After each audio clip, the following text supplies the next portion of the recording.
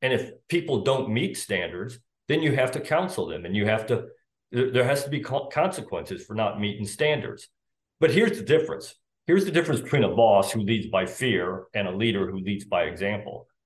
A boss, if you're not meeting the standards, I walk up to you, hey, Michelle, you're not meeting the standards, fix it, and walk away. Or this is going to happen. And then you walk away.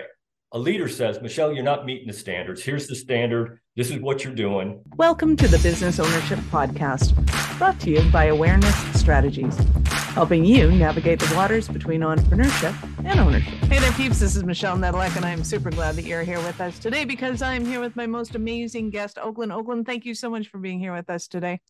Yeah, well, thank you for having me. I've been looking forward to it. Awesome. So give everyone the highlight of who you are and what you do for business. Yeah, so right now, well, I did 23 years in the Army as an Army officer in the United States Army and a combat arms officer. And then when I retired from the Army, I ran a food bank, the day-to-day operations of a food bank for about 18 months. So you don't get any different than that, a combat arms officer running a food bank.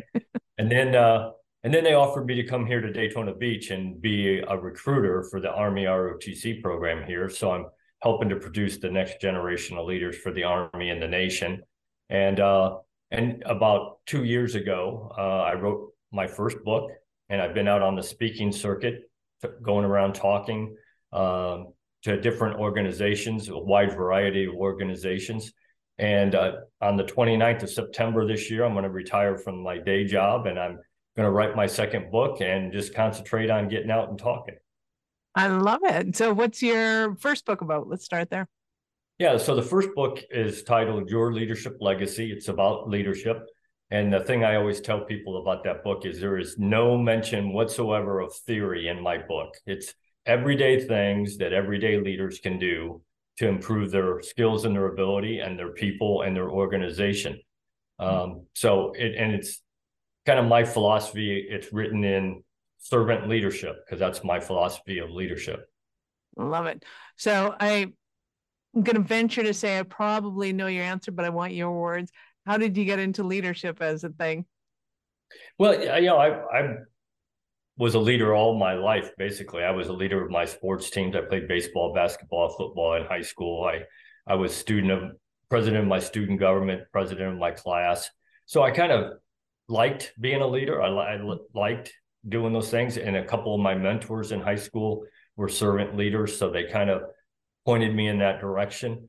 And about sophomore year in high school, I decided, I like this and I think I want to do it in the Army. And so I went through the officer training and in college and loved every minute of it. That's awesome. So talk to me about this idea of servant leadership. What does that mean to you, and what are the kind of semantics behind it?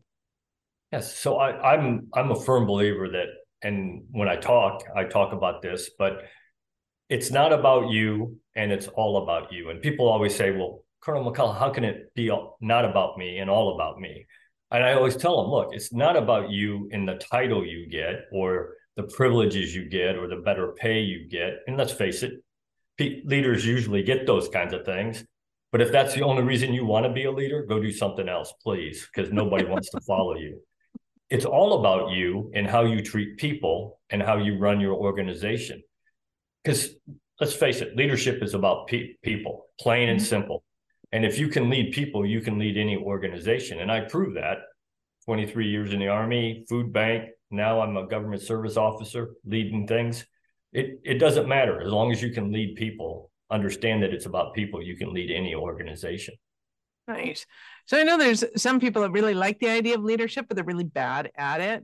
What are some of the things you've noticed about things that, it's admirable that they've attempted, but it's like, yeah, you're falling short here, there, and everywhere.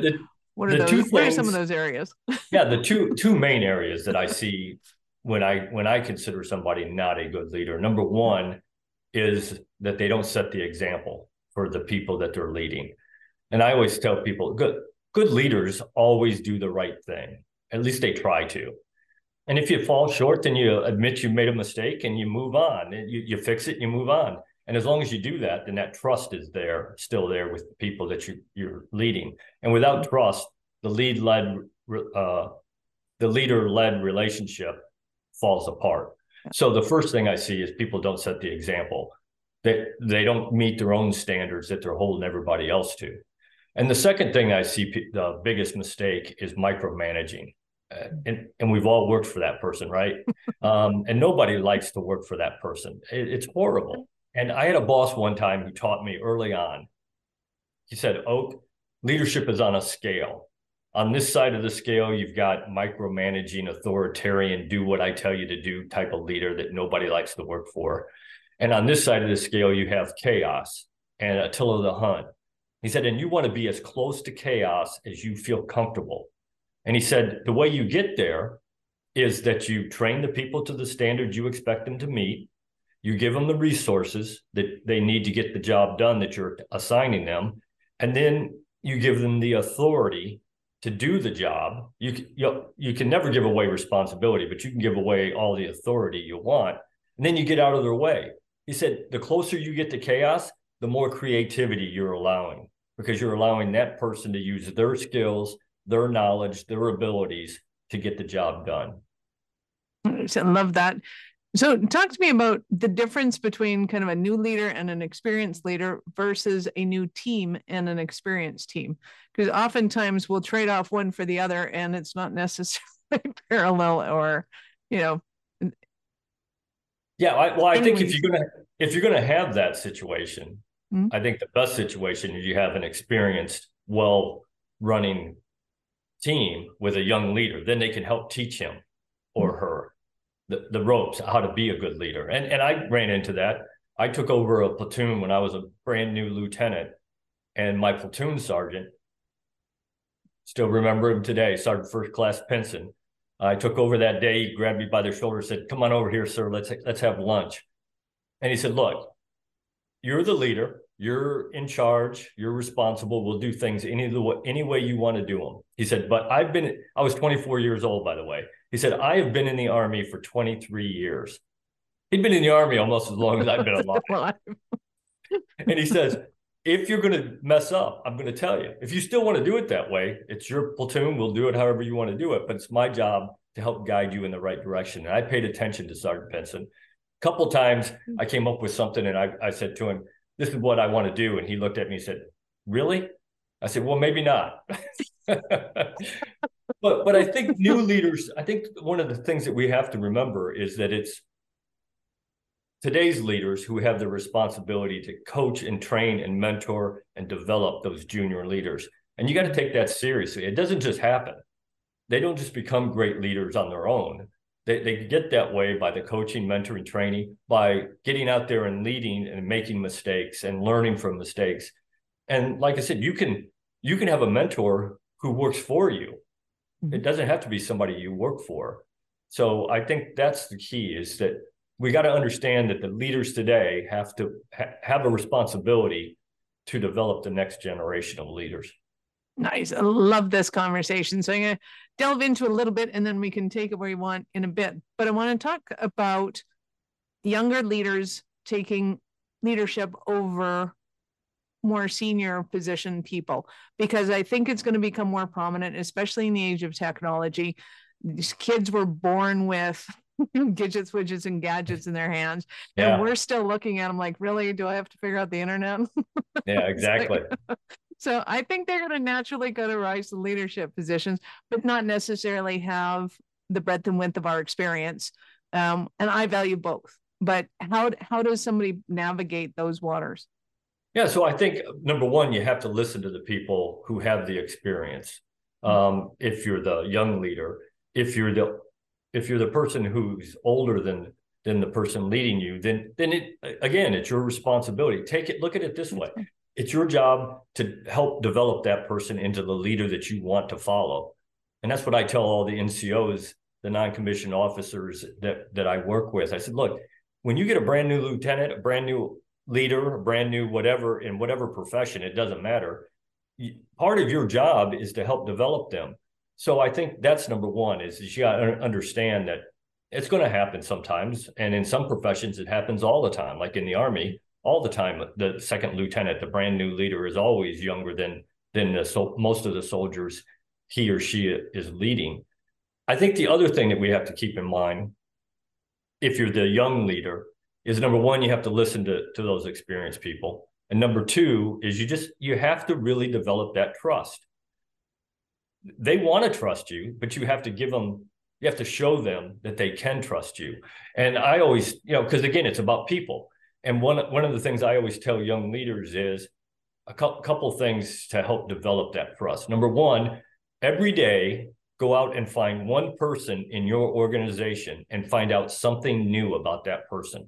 Not about work, something personal. Now, I know you got to keep the leader-led relationship kind of in there, but that doesn't mean you can't find out information about them. Find out what their spouse's name is, how many kids they have, what sports do they play, what hobbies does the family have. Something new about one person every day.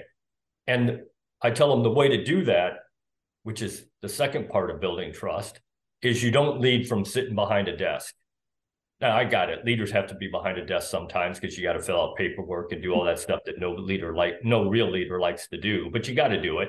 But every chance you get, you need to be out there where the people that you are leading are. And I had a boss one time who retired, a 3-star general, and he said, Oak, never, ever turn down a chance to go get your own cup of coffee. He said, 2 things happen when you do that. Number one, you show everybody that's working for you that you're human. You have to get your own cup of coffee just like they do. Nobody's bringing it to you. And number 2, if you're lucky, you got 2 or 3 different ways to get to the coffee pot and back to your office. And along the way, you stop and talk to people. Because here's the thing. If I'm your leader and I call you in my office and ask you a question, I'm not going to get the straight answer because now it's intimidating. You're in the boss's office. If I go out to where you're working and I ask you a question, you're going to tell me the right answer. I believe that it's happened to me. So I know it happens. So get out from your office, go out there and learn about the people you have the privilege to lead. And it is a privilege. And you'll see that trust just explode. Nice. I love that. I once heard that explained as if they're on the other side of the fence and they're explaining something to you, only what's between the parts of the fence can come through. The rest of it got stuck on their side of the fence. So you got to go into their pen to figure out what's going on. You can't expect them to go into yours. Absolutely. It just gave me a good visual for it. And it's stuck with me ever since. So there are some people that will typically rise into leadership level just because of something. And those that will maybe stay for the rest of their lives in a service position. What do you think are the attributes to those, and why does that tend to happen? I think one, because we don't do a good job of developing junior leaders. A lot of companies today, a lot of companies that I go talk with and give presentations, one of the things I always ask when I go there, when I first get there, I go down and talk to the very lowest person I can find in the organization. I said, what's the leadership development? What's your chances of moving up in this organization? Are they having training for you? Do you go to a quarterly training or a yearly training or anything that gives you the ability, at least the ability to move up in the organization so that they're not always bringing new leaders in from outside? And that's okay. Sometimes you want some new blood every once in a while. I got that. But if you have a good leadership development program where you are developing your own leaders, you look at any pro sport team, the teams that are the best are the ones who develop their own talent. They don't go out and trade for it, and they don't go on the free agent market. They develop their talent from young age and bring them up. So I think you got to do that because that gives them 2 things. It shows them that they have that ability to move up if they want to. Mm-hmm. And it shows that you care about them. So again, you're just reinforcing that trust between you and them, that you actually care and you want them to be the best they can be in not only in your organization, but as a person. Nice. Love it. And I'm still, and I can't believe it, hearing aspects of it's best to lead kind of with an element of fear in the employee because they'll do what they say. Now, I would think that in the Army, you have the best ability to be able to justify that behavior and going, fear in that situation kind of makes sense. And if it's going to be used to lead anywhere, I would think it would be there. What is your take on that? I think it's horrible. And there are some leaders in the Army who do that. And there's some leaders everywhere who do that, as evident. I mean, you asked the question. So obviously you heard of it in other places too. But I think it's horrible. If you develop the relationship with the people you lead and you're setting the example, people will follow you no matter what you ask them to do. And the Army and the military is a perfect example of that. I mean, they'll charge a machine gun nest if you tell them to do it, if they trust you and you're leading them in that charge. I mean, again, you got to be out front. There's a reason it's called leader, because you're in front of them. You're leading them. You're not pushing them. So I think that the key to that, to keep from being the fear. Now, that doesn't mean you don't hold them to standards. And if people don't meet standards, then you have to counsel them, and there has to be consequences for not meeting standards. But here's the difference. Here's the difference between a boss who leads by fear and a leader who leads by example. A boss, if you're not meeting the standards, I walk up to you, hey, Michelle, you're not meeting the standards, fix it, and walk away. Or this is going to happen. And then you walk away. A leader says, Michelle, you're not meeting the standards. Here's the standard. This is what you're doing. We got to make up that gap. And this is how we're going to do it. And you actually come up with a plan that says, okay, for the next month, 6 months, year, whatever you decide, you and the person you're counseling decide is the right time limit for that. Then you come up with a plan and you actually go through that plan to help train that person so that they can meet the standard. So there has to be standards and there has to be consequences if you don't meet the standard. But that shouldn't be fear. And I don't consider that fear. That's doing your job and making them do their job. And if that makes them fearful, then they need to go do something else, I guess. Yeah, I don't think running in front of a machine gun would be my first instinct, no matter who else had gone out around it. Like, Jeff's over here. It's not for everybody. Exactly. I need that one from a young age, that's for sure. So what would you say is your favorite part of your job now or your career? It's the times that I was in charge of people, when I got the privilege to lead people. Tell me. But in that was probably the times I was deployed. I was deployed to the first Gulf War. I deployed Bosnia. I deployed to Kosovo. And the reason I say that, I mean, you hate being away from your family. You hate all that kind of stuff. Yeah. But you actually got to do the job you were trained to do. You were out there leading people in the environment that you actually trained them. And if you did it right, then they can do the job that you're asking them to do. And it becomes really fun to get out there and see the people you lead and the people you've trained actually execute the things that you trained them to do. Nice. Are there any parallels that you can see in business for that, of kind of when people are kind of in the action, so to speak, of what they've been trained to do? What would you equate that to? So when I was running the day-to-day operations of the food bank, when we were out doing food handout, doing an event where we were handing out food, and we had some huge ones, because within a month of me taking over the day-to-day operations, the BP oil spill happened in the Gulf. Well, the food bank that I ran the day-to-day operations, had 52 counties along the Gulf Coast, from Mississippi to the Panhandle of Florida. So all of those people were affected by that spill, because they couldn't go. Those people who had a living out in the Gulf, fishing, shrimping, canning, whatever, fish guides, none of that could happen. So we had to feed them and had to keep them going until they could get back out into the Gulf. So, I mean, we went through training, we went through planning, we went through all those things. And then to go out there and actually see one of those events where you're feeding 400 or 500 families. Wow. Actually happen without a hitch, and with everybody left with some food, that made you feel really good. Nice. Love it.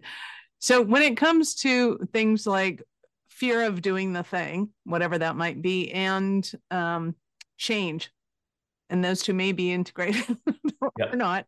Lots of times they are. How do you, as a leader, help people to maneuver through those? Yeah, so I think we'll hit change first. I think the Okay. important part of change, because nobody likes change. Okay, we're all creatures of habit.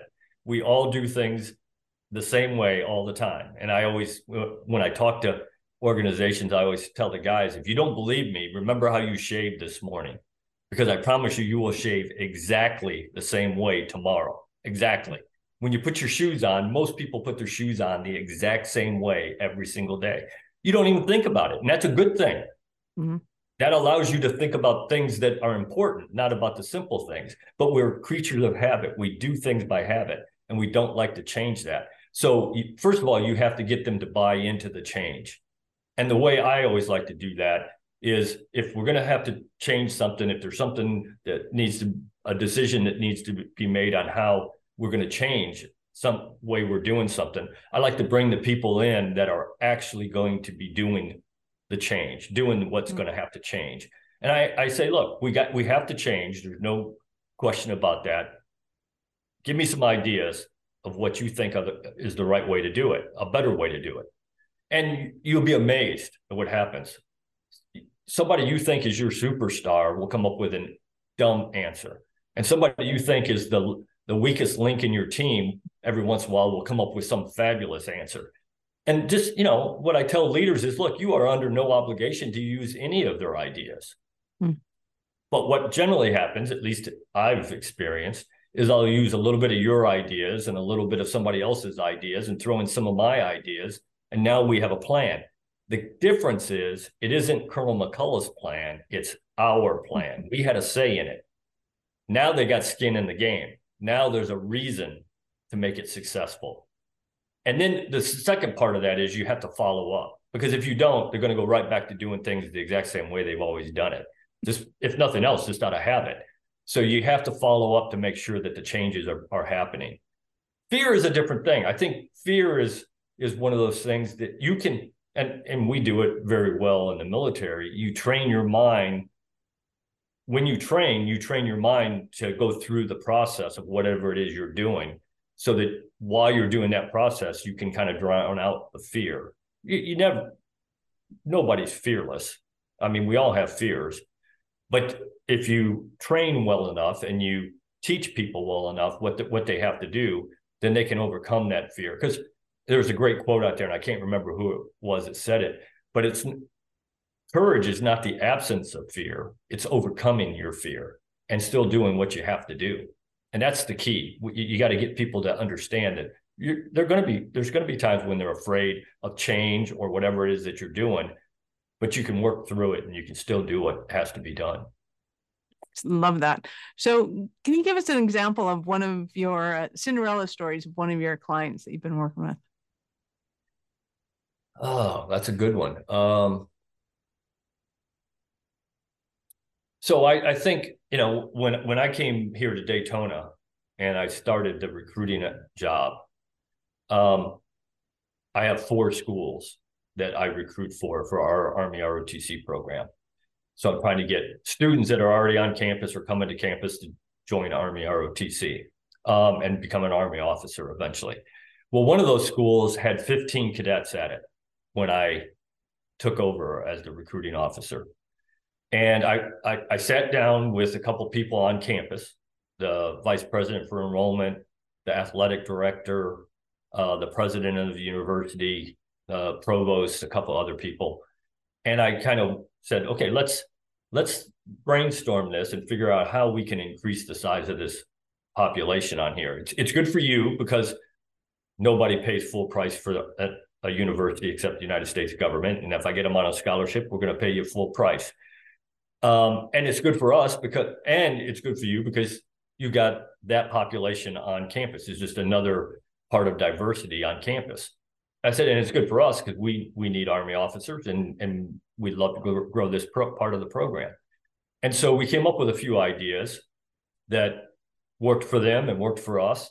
And right before the pandemic, it's gone back down a little bit since then, but right before the pandemic, which, so I took over in 2011, that was 2020. So in 9 years, we went from 15 cadets to 106 cadets at that school. Nice. That's awesome. Good for you.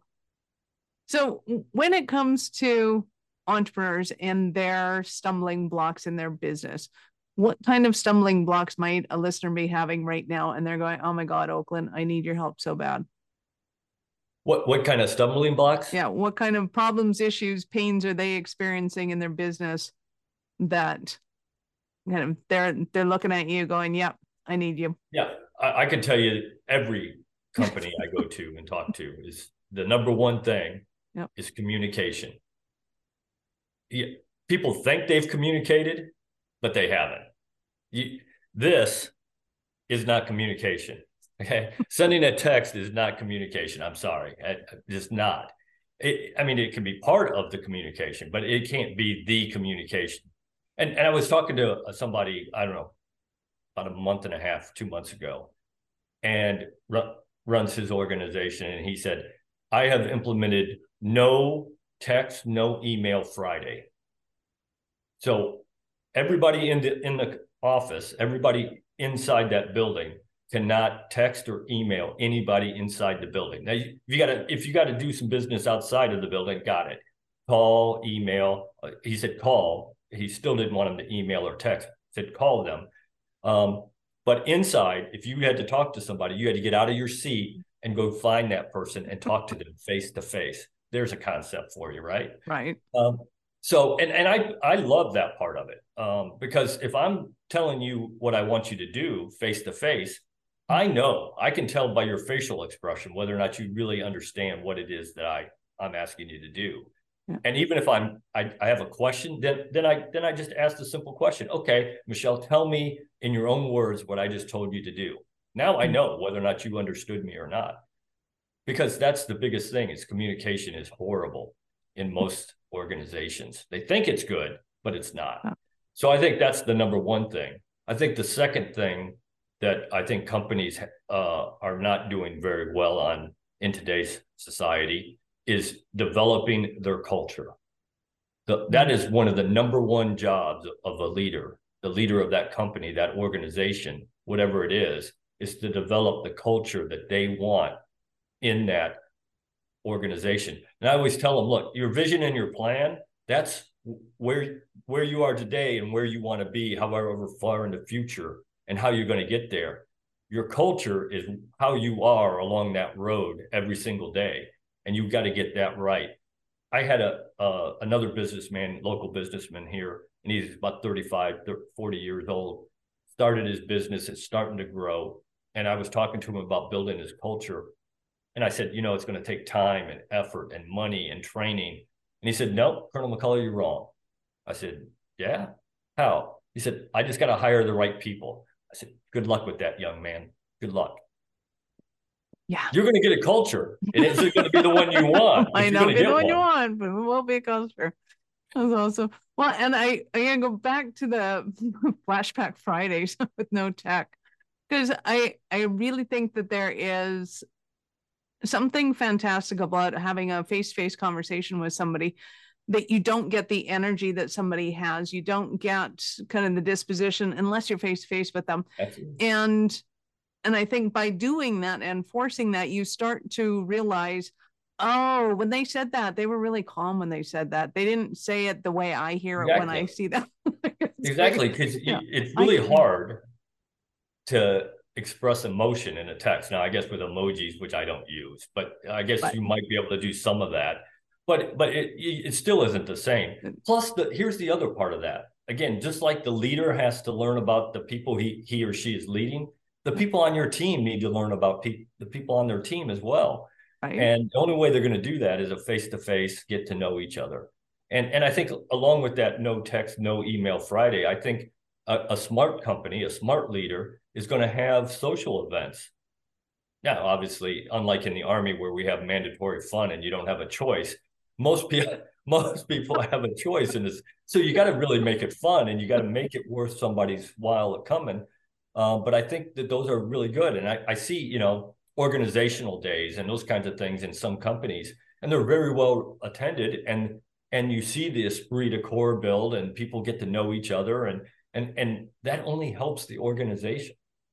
Right. And I think it's especially important right now because of the lockdown, people didn't have the skill set to do things like how do you shake somebody's hand? And when you're told you can't shake their hand, now it's not just, back in the 80s, we had training on this is, a fish handshake. You don't do those. You don't do the hammer handshake. You don't do all these things. And with 3 years of not shaking anybody's hands, you don't really get the nuances, and there's no real kind of safe place to practice that, because it's not that it's disease not safe, it's you look like an idiot not safe, and nobody wants to look like an idiot. Right. So I think you're right. I think that the lockdown that we went through was did nobody any favors, and especially businesses, and the leader with their employees. And during that, I had some businessmen who would say, "Okay, so how do I lead people that aren't at work?" And I said, it's more difficult, absolutely. I said, but here's my suggestion to you. First of all, you got to have a few more meetings over Zoom, and you have to require that everybody is there and everybody has their camera on. So they actually see that they are not alone in this organization. They're not just at home doing their part. They're still a part of a greater organization, of something greater than them. And then when you can, on occasion, if you can, bring everybody together one day out of a month or whatever.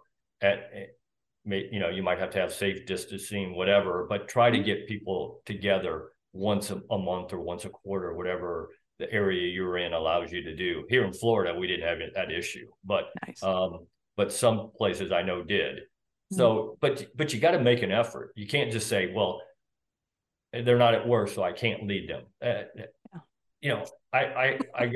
had the honor one time of listening to General Hal Moore from the United States Army. I think he retired a 3-star general, but he was the guy, if you've ever watched We Were Soldiers Once and Young, he's the guy that Mel Gibson played as the lieutenant colonel. So it was the first big Army battle, American Army battle in Vietnam. And he was talking, and I had the privilege to be in the audience. And he said, he was talking just about this, about solving problems. And he said, look, life and leadership are not like baseball. It's not 3 strikes and you're out. If the first thing you try doesn't work, try another thing. If that doesn't work, try another thing. If that doesn't work, try another until you figure out what works. But a leader doesn't just say, okay, nothing I can do. There's always something you can try new, and you just got to make that effort. Nice. I love it. So I know our listeners are going to want more from you. How did they start their journey with you?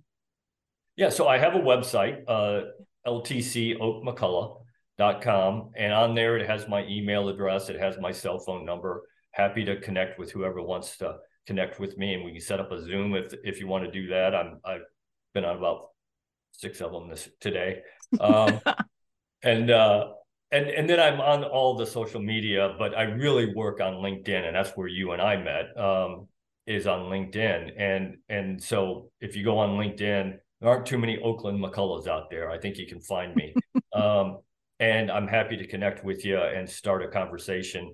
And, if it's just giving you some advice, I do that sometimes. Sometimes people call me, link up with me on LinkedIn to have me come speak at their conference, their training event, whatever, and I'm happy to do whatever there is that you need me to do. Nice. I love it. So let me ask you, knowing that you went into the Army first and then the job, which again, I admire, and I think it takes a little bit of special kind of crazy, but at what point in life did you know that you were a special kind of crazy enough to think that you could become an entrepreneur? That's an interesting question. Because I never really, when I was young, business and all that never really interested me at all. And my father-in-law used to tell me, with your drive and your self-discipline and all the stuff you have, you could go run a business and make millions of dollars. And I was like, okay, doesn't interest me, thanks. But about 10 years ago, when I was going around talking to people, high school kids mainly, but some college students, and having a couple companies have me come talk to their people. And I saw how we're just not doing a good job of leading people and teaching the younger generation what good leadership is. So at that point, I thought to myself, I came up with that presentation that I give, and I've added to it and changed it over the years, but I've been doing it for about 10, 12 years now. And I thought to myself, well, I want to write a book. And eventually I want to get out and be a public speaker out on the speaking circuit, so I can reach as many people as I can with my message. And because that really is, at this point in my life, probably about 3 or 4 years ago, it became my passion to get out and talk to as many people as I could and spread my message. Not to make me famous.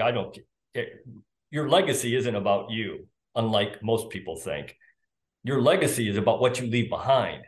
It's about the young men and women that you touch, that then will touch young men and women when they're leaders, and on down the line, so that long after you're gone, somebody still knows how to lead and is teaching the next generation.